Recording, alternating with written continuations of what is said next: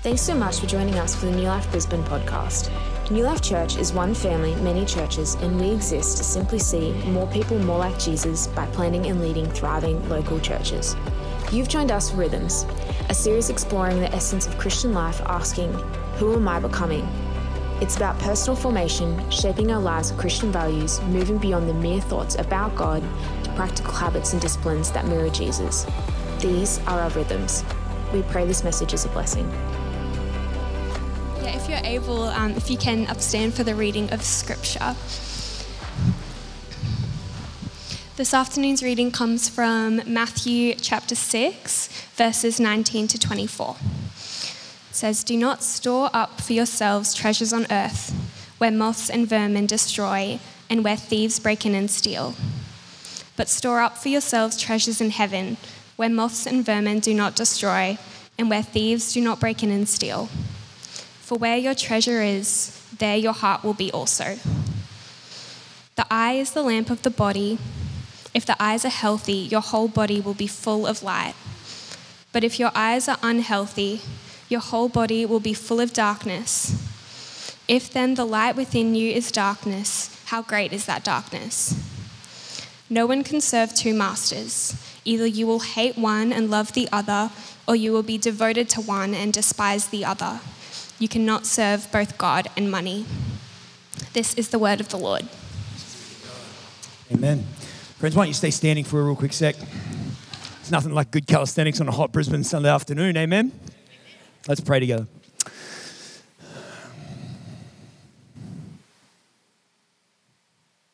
God, we gather first and foremost to glorify you, to minister to you, to bless you. You are worthy. If all we do this afternoon is marvel at your beauty, God, it will have been enough. But Lord Jesus, you also promised us in your word that when we read it, when we teach it, it never returns void. So we pray, would you shape us? Holy Spirit, speak to us, that we might become more like you, Jesus, that we might become more like the missionary sent into the world for your glory and its good. Jesus, we need you. Holy Spirit, would your will be done in this place? Less of me, more of you. And all God's people said, amen. Grab yourselves a seat. I promise there won't be any standing up for at least 5 minutes. Pastor Alex invited me to come preach at Brisbane. And I said, Alex, it's been a while since I've preached at Brisbane. I'd love a topic that's just so easy, something that would just be really like winsome. When people hear that I'm preaching on it, they just feel warmth and kindness and just this sense of excitement that I get to talk on this today. He said, oh man, you should come preach about money. And I thought, wow, even by the way that joke landed, that probably wasn't what I was hoping for. Friends, it's so excited to be here. So many dear friends that I see sitting and being here amongst us today. And many people I've never met before, which is such a beautiful testimony to what God's doing at New Life Brisbane. I had the fortune to spend some time with Pastor Alex this week on a week. Finish our words. At Pastor's Retreat. It was amazing just listening to his heart and the heart of the team here around what God is doing, what they long for God to do here at New Life Brisbane. But we're going to start today with some trivia. Does anyone know who this is? Anyone know who this is? This is a man named Alfred Nobel. Alfred Nobel was a man inventor back in the 1800s who worked out how to use liquid nitrogen to concentrate it down into solid form that it might be used in explosives. We now call his invention dynamite or TNT. It changed the way that landscaping happened in the 1800s, obviously. Mining happened in the 1800s, but it also dramatically changed how warfare happened. As soon as dynamite and this sense of explosions came about, warfare became far more grotesque and bloody than ever before, but it also meant that there was a high demand and need for dynamite. Alfred Nobel became one of the richest men in a short period of time in the 1800s. He became a multi-millionaire, perhaps the equivalent of a billionaire by today's standards. But the story takes a weird turn when Alfred wakes up one day and opens the newspapers to find his obituary printed in not just one, but almost every newspaper in town, stating Alfred Nobel has died.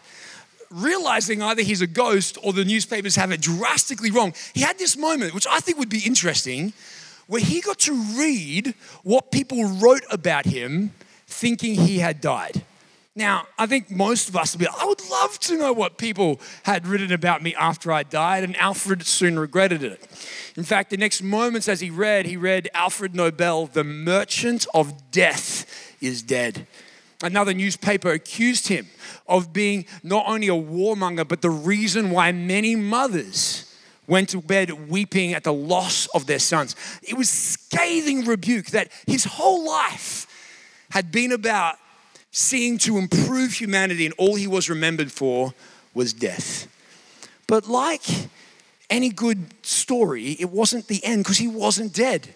He had a moment where he could actually choose to rewrite his legacy, to rewrite what people said about him. And so he spent the rest of his life spending time in investing in people who innovated and invented. In fact, he named a prize after him, which we now call the Nobel Prize. And there were 5-6 categories. There's the Nobel Peace Prize, there's the Nobel Literature, there's the Nobel Physics. There's all these categories, all about human ingenuity and celebrating people who gave back to humanity in ways that made the world better. So much so that he took 95% of his wealth and invested it as a hedge fund and said, this can now be used for prize money until long after I'm gone. It still has about $222 million in that account, hundreds of years after his death. Why? Because he said, I want to leave a legacy for humanity greater than myself. And I want to use the finances I gained through creating death and dynamite to actually motivate people to bless the world. And it provokes a question in me. What will your finances be used to write? What legacy will your treasure, your investments, your life leave behind long after you are gone? See, Alfred had this weird idea, a new idea, a great idea, I would posture, that maybe everything he had wasn't for him. That the legacy he would leave wasn't that he was an amazing billionaire or a crazy inventor, but that he would call people to live better lives that he wanted to celebrate long after he had left the world. There will come a day when you and I will no longer tread this earth the way we do now. And it's interesting when I pause and wonder, what will be my obituary? See, the passage that we read from Jesus today challenges us. Where are we investing our effort, our time? But it uses this different word, treasure. Is it in things that long after we are gone will also be gone? Or things that have a longer lasting value than merely our last breath? In a moment, we recognize that Jesus steps into an issue that many of us probably realize isn't kosher to talk about. Two things people don't like people talking about in church: politics and money. Weirdly, whenever we talk about sex, everyone rocks up. But whenever it's like politics and money, people are like, I've got, some kind of in-law barbecue on. And the reason is we don't like being confronted with something that we long to retain control of.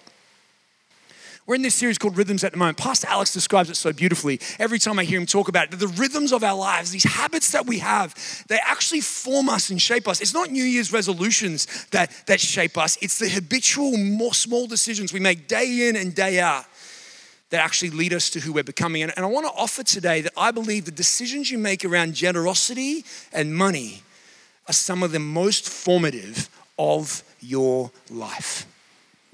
Sometimes when I'm a pastor, people say to me, the church always talks about money. It's interesting, we actually don't talk about money anywhere near the amount that Jesus did. Jesus spent 15% of all his teaching was on money. 1 out of 10 gospel scriptures is on money, and 16 out of the 38 parables that Jesus offers to the world was on money. Timothy Keller says this: Jesus warns people far more about greed than about sex, yet almost no one thinks they are guilty of it. When was the last time you came down the front for prayer and you're like, can you just pray for me? I've got too much money. He goes on to say, therefore we should all begin with a working hypothesis that this could easily be a problem for me. It is hard to sit in church and have this mantra that we are passionate about seeing more people become more like Jesus and think that there are some limits that are off limits to discipleship. There are some parts of our life that Jesus can talk about this, and I'm happy to engage on these controversial issues around identity and sexual identity politics and even politics in itself, even reconciliation. But as soon as we start talking about money, it's like the church shouldn't speak into that when Jesus was never timid but stepped boldly in. Why? Because Jesus in John chapter 10 verse 10 had this bold claim: I did not come to rob and steal from you like the enemy does. I've come to offer you life, and life to the full. So when Jesus has these ideas that he talks about with treasure and heaven and money, friends, you may be here today and you don't know Jesus. Or maybe you're here today and you're a firm follower of him. When Jesus speaks of things, his end game, his ultimate hope is that you would have life and life to the full.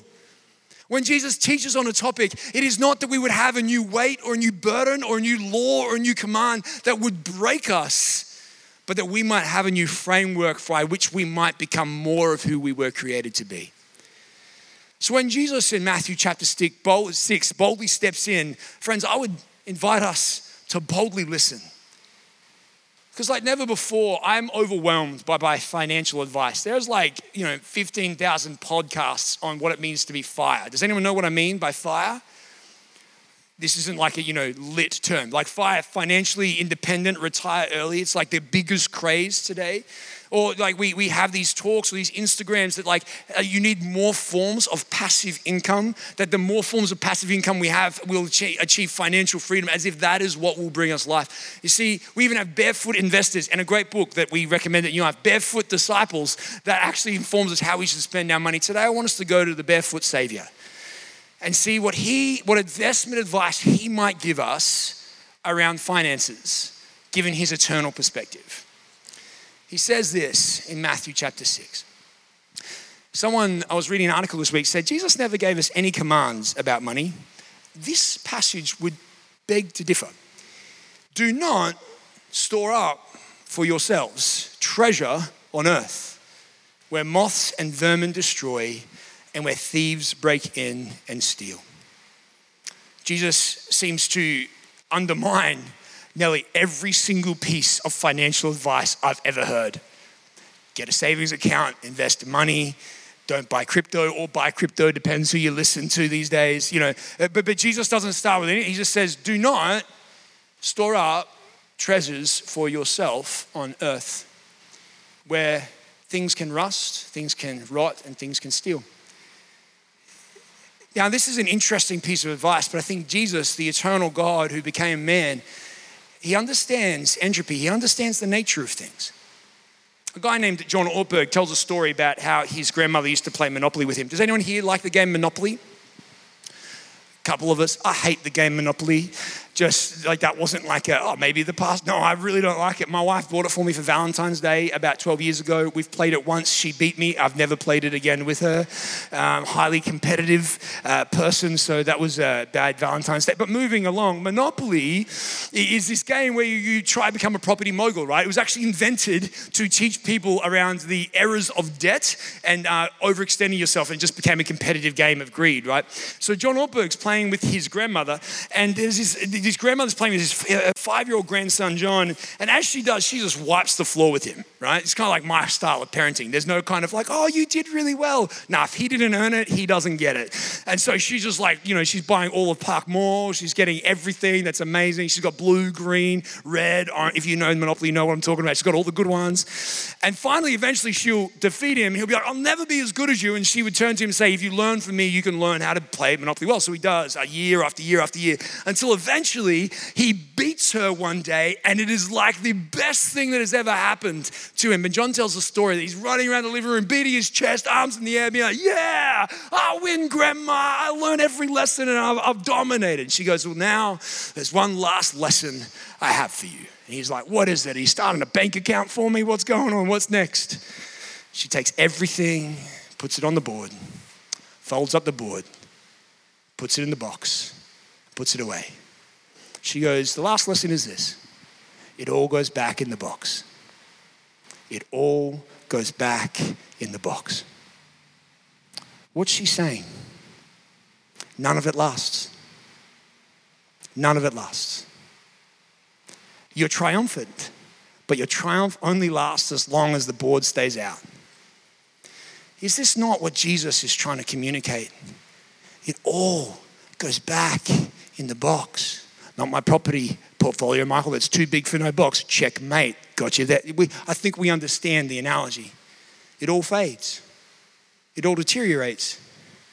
So the idea around financial investment, at least from my understanding, is that when you talk to financial advisors, they say, and this is good advice. Please hear me say, like, when you're thinking basic finances, this is actually really helpful. It's wise. But like, don't think immediate and what you want now. Think long term. Think in investment. And Jesus seems to challenge, if we're actually wanting to think long term, then there's a longer term than just your retirement.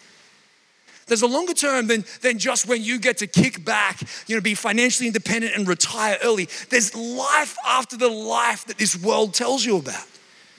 You see, there's this thing, the kingdom of this world, the world around us, it reminds us almost daily that the purpose of our lives is to own, is to accumulate, is to become not just financially stable. There are algorithms working against your satisfaction and your contentment every single day, saying what you bought one Stanley Cup, maybe you should buy a second Stanley Cup because a humongous cup, just one is not enough. I have something against, I only just found out what a Stanley Cup was, in case you didn't know. Got a thing at the moment. Storing, and the world tells us, don't store up for yourself for the ideal future. Sorry, it says store up for yourself for the ideal future you've created in your mind. Everything we own, the world says, have and can earn is for our own benefit. And then it adds a little addendum to it, and also for the benefit of your children. Like the greatest thing we could give our kids is a good inheritance. The kingdom of heaven suggests something different. The ancients actually go on to say that money is like seawater. The more you drink, the thirstier you get. And we fall into this trap, don't we? Or is it just me? Is it just me that longs for more?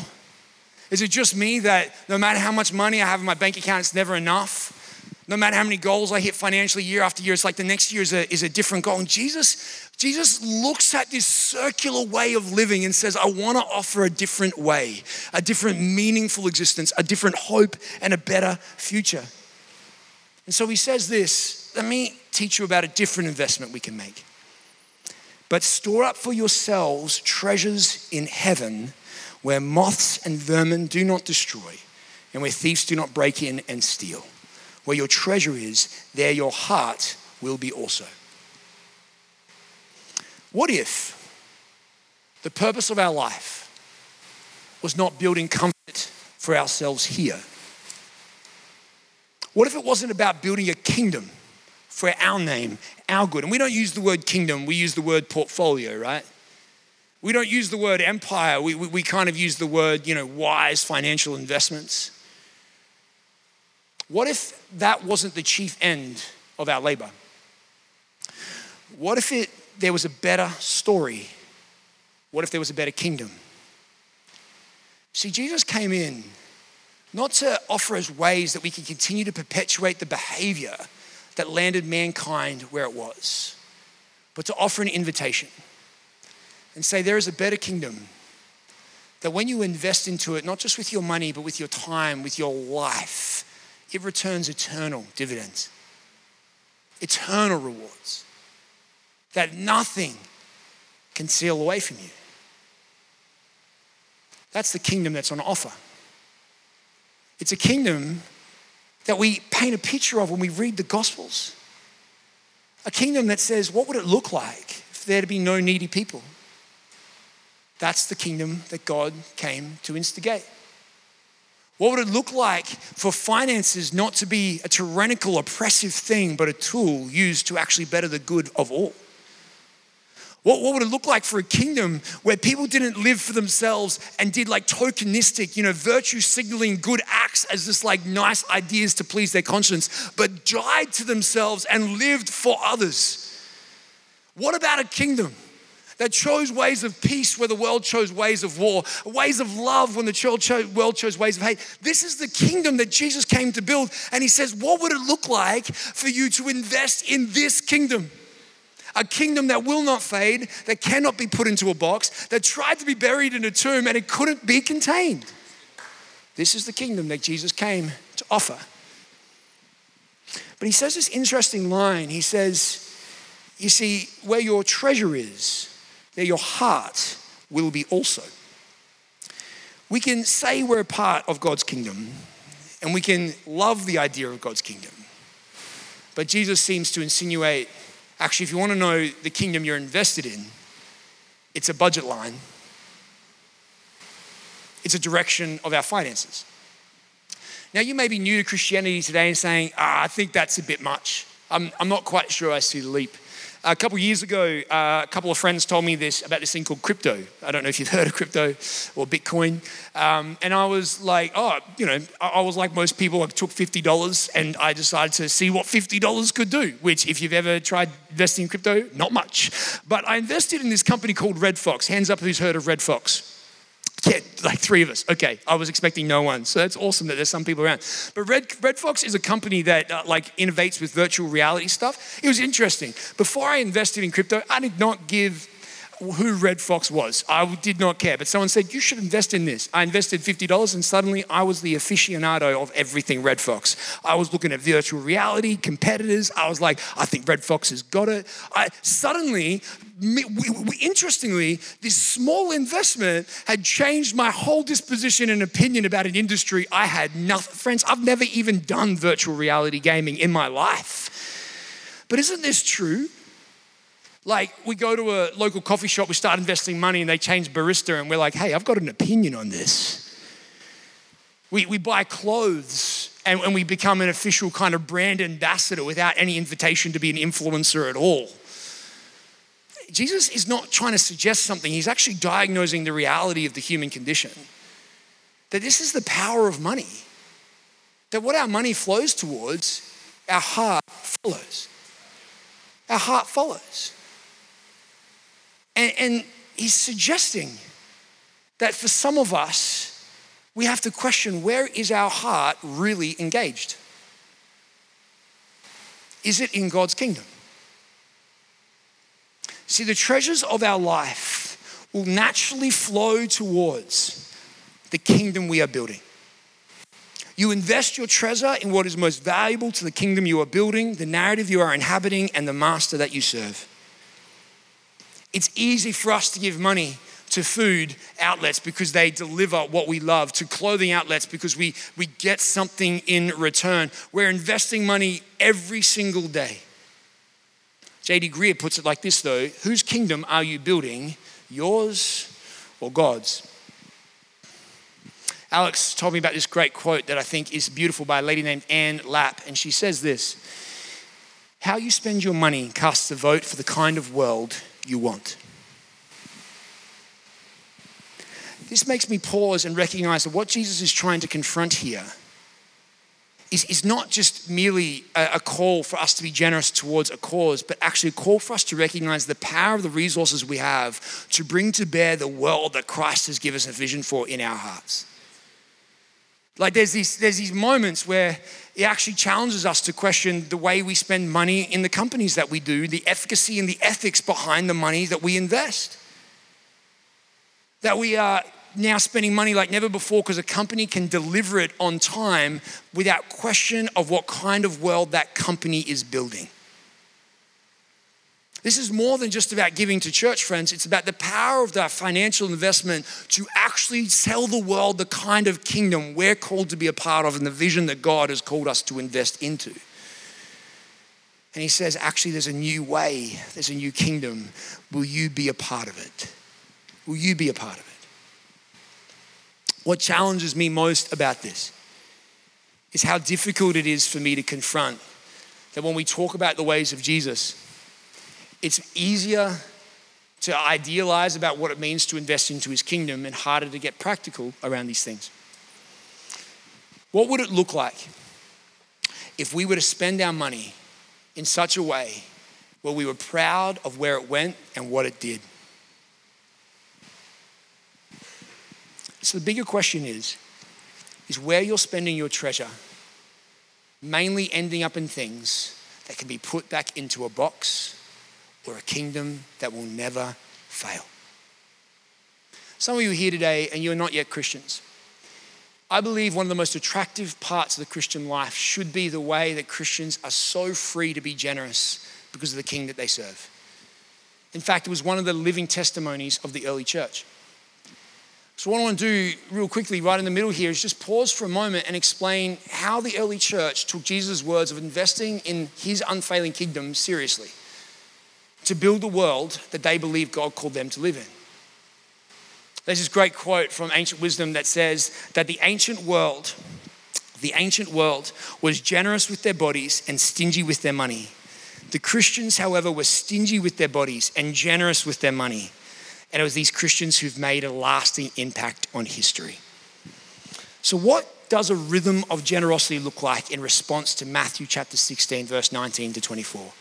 What does a response to generosity look like to having a rhythm that looks like we have kingdom priorities and kingdom investments and kingdom issues at heart? Quite simply, the early church is the best way to examine this. And the early church demonstrates what it means to build God's kingdom with our finances by demonstrating three main ways that they would prioritize. The early church would give to the poor radically. The early church would give to each other. And the early church would give to the mission of the church. What I want to do for a moment is pause, because so often we kind of walk past this and think that it's taken as fact. But I want to just show biblically where this comes from. So I'm not just suggesting, hey, here's a good idea. These are how scripture witnesses the kingdom of God was played out by those who first followed him and were inspired by his Holy Spirit to live out his way. The early church, first and foremost, they gave radically to the poor, which was so beautiful. In Matthew chapter 6, verse 1 to 4, Pastor Alex preached on this last week. Jesus assumed his disciples would give when he says, so when you give to the needy, not if you give to the needy.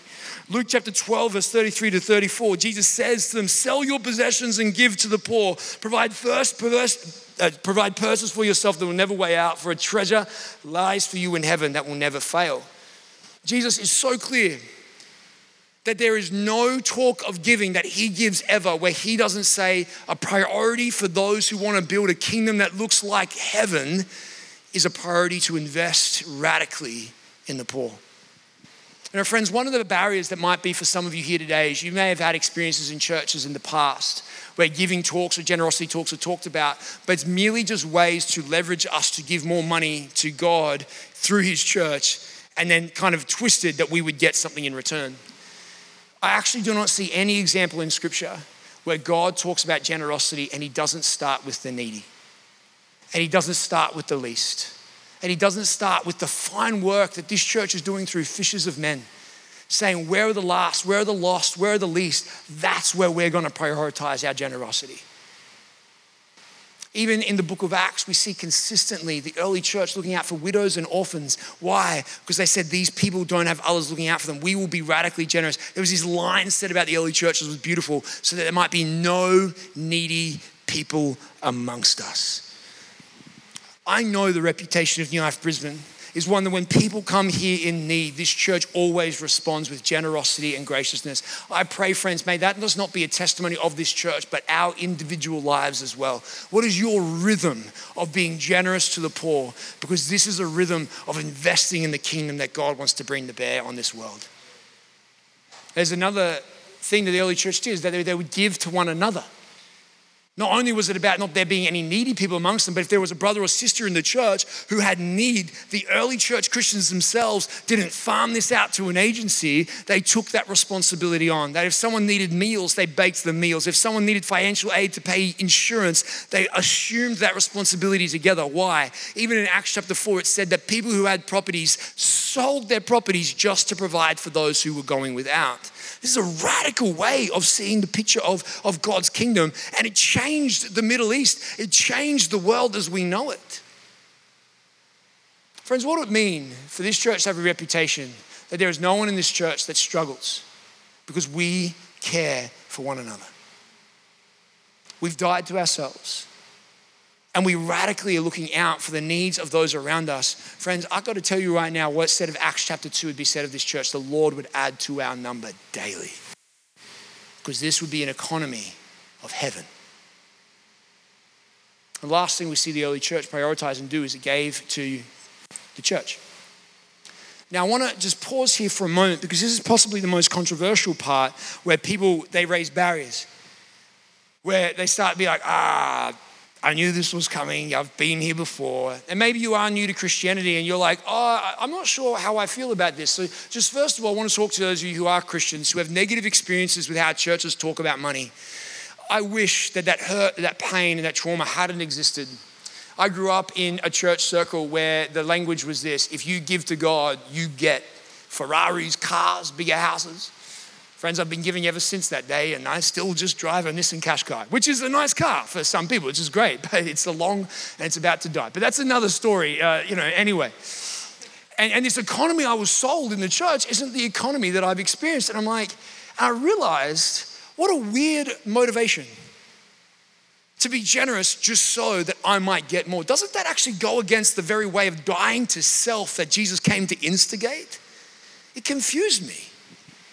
And see, I just want to, for a moment, I'm not going to go through all these scriptures, but you may be wondering, just some references for you. If you take a screenshot of those scriptures, this is the moment in the Bible where the principle of tithes and offerings come from. 2 words you may have heard before. It's your first time in church. You might be like, tithes, this is weird. Back in ancient religions, tithes was a way that people would celebrate giving to their God. It was an idea of giving a tenth of everything you had in worship to the God you served. And we see this a lot in early Judaism in Hebrew scriptures. In fact, God himself adopts this with his people. We see it first with Abraham and Melchizedek in Genesis chapter 14. And then in the book of Exodus, when his people have come out of Egypt, they've come into an abundance of possessions, God gives them a law. What I love about this is God gives them a law not to oppress them, but to teach them his culture and heart. He says, I want to build into your rhythm generosity. So take a tenth of all your harvest and all of your produce every time you collect it and set it aside for the work of the Lord, for the temple and the things of God. Is this because God is needy and needs money? No, it's because he was trying to teach his people something really valuable. Don't become overwhelmed by the things of this world when we are a part of a bigger mission and a bigger call. The whole Old Testament revolved around this. And in Malachi chapter 3, when the Jewish people stopped celebrating the tithe and offering and regularly doing this, they were told and accused of robbing God of what he'd called them to be generous with. God said, test me on this, Israelites. I will bless you with abundance, not necessarily monetarily, but with my goodness and my favor and my rest, if you trust me with what we've agreed. Now, this principle of tithes and offerings is something that's been celebrated throughout the history of the church. It's when you are paid or when a salary comes in, it's building into your world rhythms of generosity. Because friends, to be honest, when we say, oh, I'll just kind of be randomly generous, that usually means I won't be as generous as I could be. And so part of the practice of early Christianity wasn't to celebrate tithes, which was a 10% of our income given towards the mission of God, out of this obligation. It was a way of reminding our hearts that we're called to be a generous people. Jesus never once said that we had to carry over the gifts of tithes. In fact, here's a fact that you can take back to those churches that told you it was a must. There is nowhere in the New Testament that says that 10% is something that the Christians have to celebrate. It's actually way worse than that, friends. It's actually when Jesus, even talking about the sexual ethic, says you are not your own. You've been bought with a price. So take all you have and offer it to God. Michael, can we go back to 10%? That was way better. Actually, that looks right, please. But what we do see in the New Testament is that Paul never lets Christians walk away from their obligation to support the mission of God through the local church. If you go to the next slide, we see in the book of 1 Corinthians chapter 16, where Paul speaks about the need to give, the importance of giving. In 2 Corinthians chapter 8, 1-9, he says to the Corinthian church, the Macedonians guys, these guys are really poor and they're given a lot of money.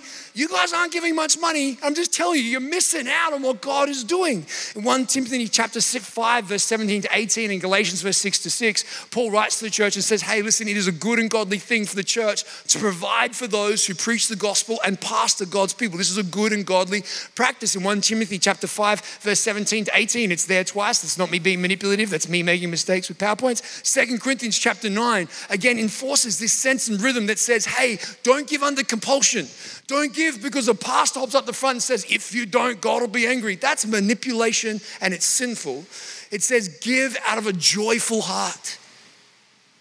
There's this offering and beckoning of the New Testament scriptures that say, don't let money hold you back from being a part of what God wants you to do. And so friends, I offer this with humility.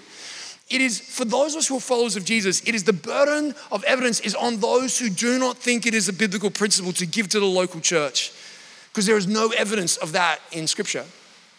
That actually what God is doing through God's gathered people isn't the responsibility of those who are paid on staff. It is the responsibility of all those who call themselves followers of Jesus. That I see people in this room right now who have given their life to God from Alpha because of the generosity of this church.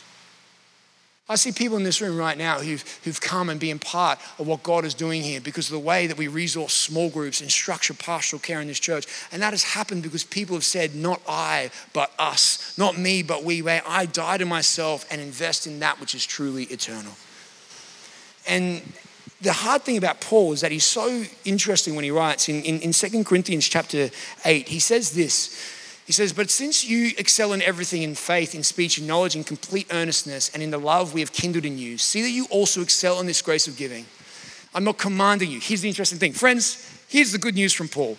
I'm not commanding you to give. Everyone say, praise the Lord. That was a little too loud, a little too fast. But I want to test the sincerity of your love by comparing it with the earnestness of others. He says, I'm not going to command you to give, but I want to let you know, I want to test how well you know the love of God by the generosity of your life. I would have preferred a command. That would have been way easier. In fact, Timothy Keller, he says it like this, it would have been way kinder for Paul to give a command they could meet rather than say, show me your understanding of the gospel by the generosity you have to the things of God. What a challenge. So friends, I just, as we wrap up, Sarah and I, we've struggled with this throughout our marriage. I've struggled with it as a young adult. But one thing that was taught for me from a young man is that when I earn, the first person I worship is not my kingdom, but God's. So when Sarah and I sit down once a year, and the way that we celebrate this together is that we actually build into our budget what generosity looks like. We boldly celebrate 10% and then a bit more. I don't say that because that impresses you, like Pastor Alex preached last week. If that impresses you, then I've just robbed myself of any reward in heaven. I'm saying that as a way of demonstrating that this stuff has been central. Because can I be honest with you? I like money. I don't know if I can say that. You know, is that okay? Like I enjoy when I can accumulate money. I have greed in my life. The antidote to that greed is not better financial management. It's been generosity every time. And so we build it in. Because I know there will be bills, there will be holidays, there will be needs that will come up and crop out. And so there is a part of our budget that is always untouchable because I say, God, it's got to be you first. And you might say, yeah, but Michael, how generous should I be? You know, am I generous enough? And I heard someone once say, to answer the question, how generous should you be? A safe answer for the Christian is probably a little bit more than you are right now. Great guider for my life. What would it look like for me to pour out, God? I want to continue to be increasing my generosity to the poor, to others, to your work, to your missions. We budget what it means for us to partner with charities that we're passionate about and what God has called us to do. And we build margin in that we might be able to be spontaneously generous. Why?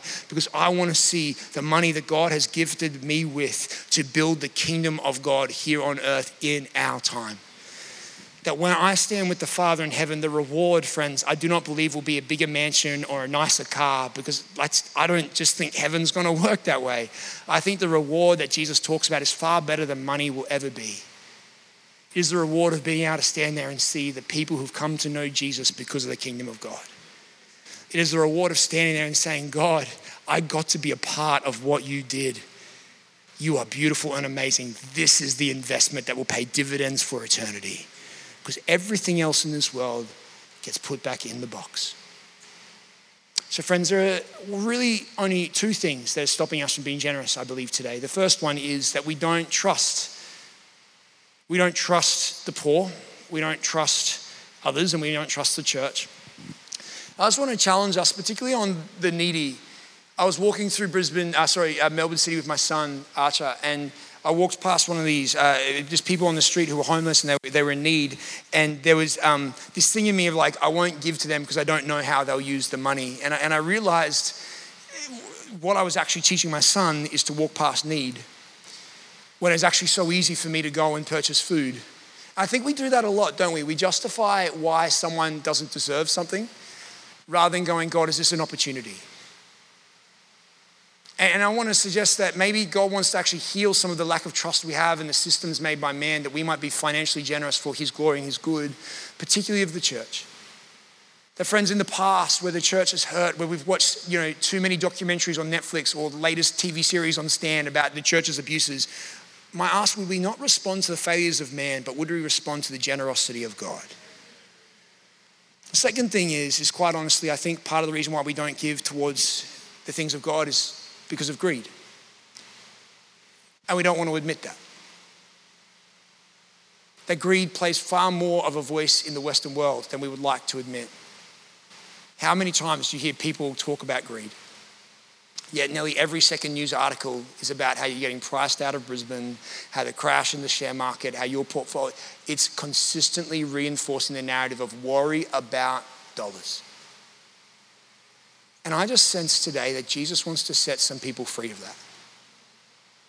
I don't think Jesus is going to, well, maybe he will, let me not speak for him, but I do not think Jesus is necessarily going to be like, go sell everything you have right now and just, go live with the poor. I'm not sure that's the next step for us, but I wonder if the next step for us is to actually look and examine our hearts and say, God, are you king or are you just my functional savior whilst I grow my kingdom? Timothy Keller would say it like this. Should be on the slide before. How do you know that money isn't just money to you? Here are some signs. You can't give large amounts of it away.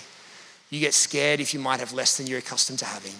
You see people who are doing better than you, even though you might have worked hard or might be a better person, and it gets under your skin. And when that happens, you have one foot in the trap already, because then it's no longer just a tool, it's the scorecard, it's your essence, it's your identity.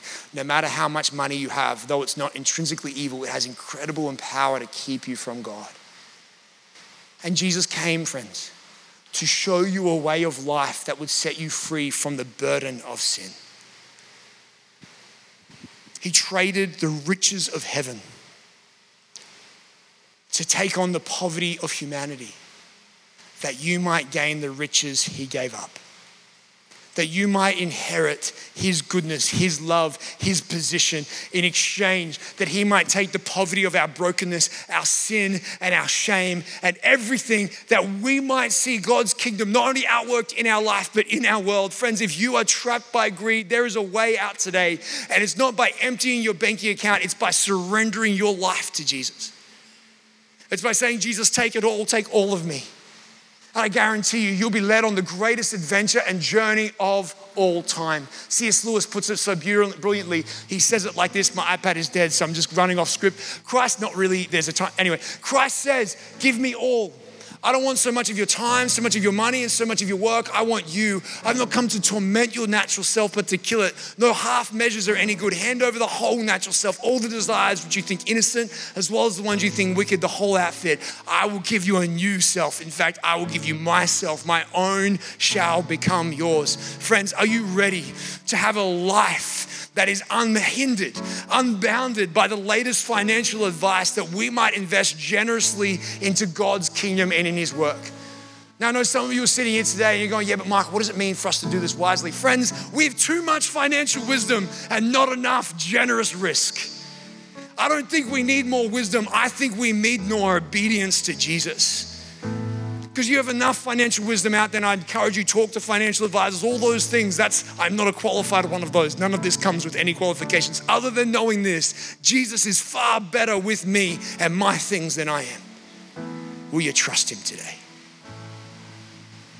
So let me finish by asking this question. What does your rhythm of generosity say about where your treasure is stored? Jesus finishes and says this: you can't serve both God and money.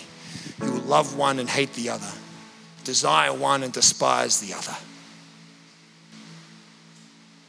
Who's Lord? Who's King? May be the only one who couldn't be put back in a box. His name is Jesus. So for a moment, I just want to pause. I want to ask the Holy Spirit just to come and just ask us this question. What is our rhythm of generosity? What does your rhythm of generosity say about the place of the poor in the kingdom of God? What does your rhythm of generosity say about other people in your community? What does your rhythm of generosity say about the place of the bride of Christ in your life. Jesus loves his church. He calls us to do the same. Only as we respond to him. So would you bow your heads and close your eyes for a moment together?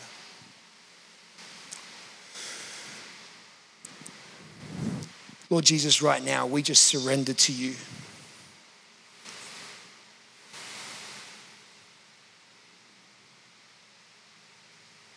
I pray, Lord Jesus, there are some of us right now that are caught up in the worry and anxiety, the power of greed.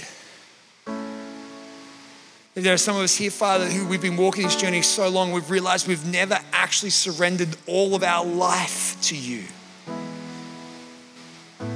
May today be the beginning. Jesus, I believe right now there are people in this room who you're offering life and life to the full, not in exchange for money, not in exchange for their deeds, but purely and freely because of your grace, your goodness, and your love. Friends, if you're here today and you are choked and strangled by worry and concern, and you long for life and life to the full, it's on offer. All it takes is for you to surrender your life in exchange for the new life in Christ. I wonder today if you're here and you want to know that abundant life, to ask for forgiveness for your sins. Turn to him and know you are unconditionally loved right now. If you'd like to accept that offer of abundant life, I just wonder in this moment, would you just raise your hand? I'd love to pray for you wherever you are. Would you raise your hand?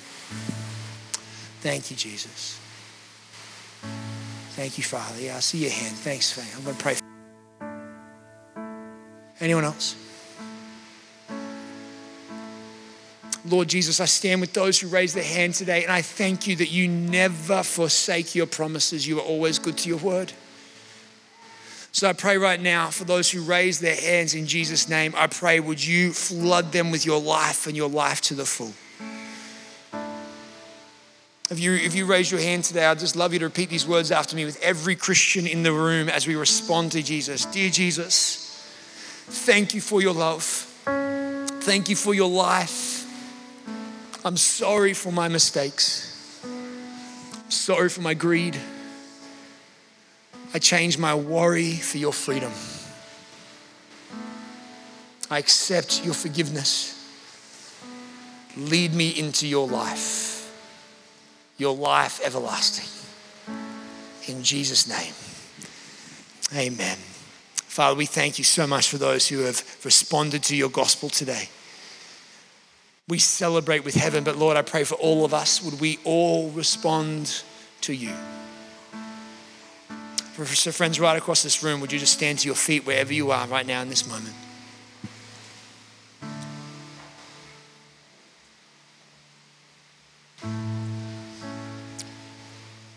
And I wonder if you're a follower of Jesus, would you just stretch your hands out in front of you?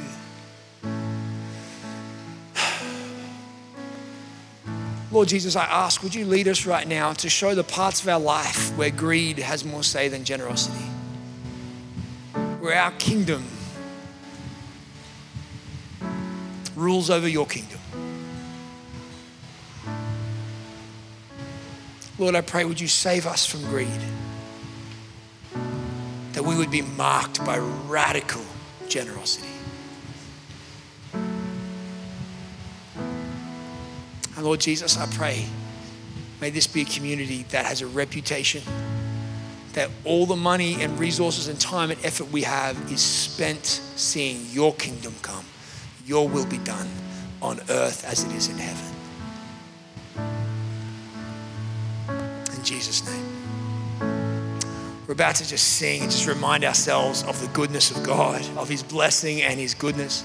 We have some people who are going to pray, and I just want to challenge you, man, if there's something in the sermon you're wrestling with, if you're struggling, can I be honest? There'd be nothing more beautiful in church today than for people to come down the front and say, hey, can I receive some prayer? I've got greed in my life. I think that would be a bold, honest confession of an ailment of the West that we would say, Lord Jesus, would you reign? So we've got the prayer team. If you guys would just make your way forward now, that'd be amazing. And as they do, if you would love prayer, if you want to confess, if you want to make public declarations saying, hey, I want to be more generous for Jesus, then I'd love you to come forward and receive prayer. May this be a church where that's something that we say often, that greed would not have its final word here. In Jesus' name, let's worship him together. Thanks again for listening to the New Life podcast. If that stirred something within you or you would like prayer, you can head to church.nu/prayer or contact us through our Instagram or Facebook page. We pray you have a great week. Be blessed.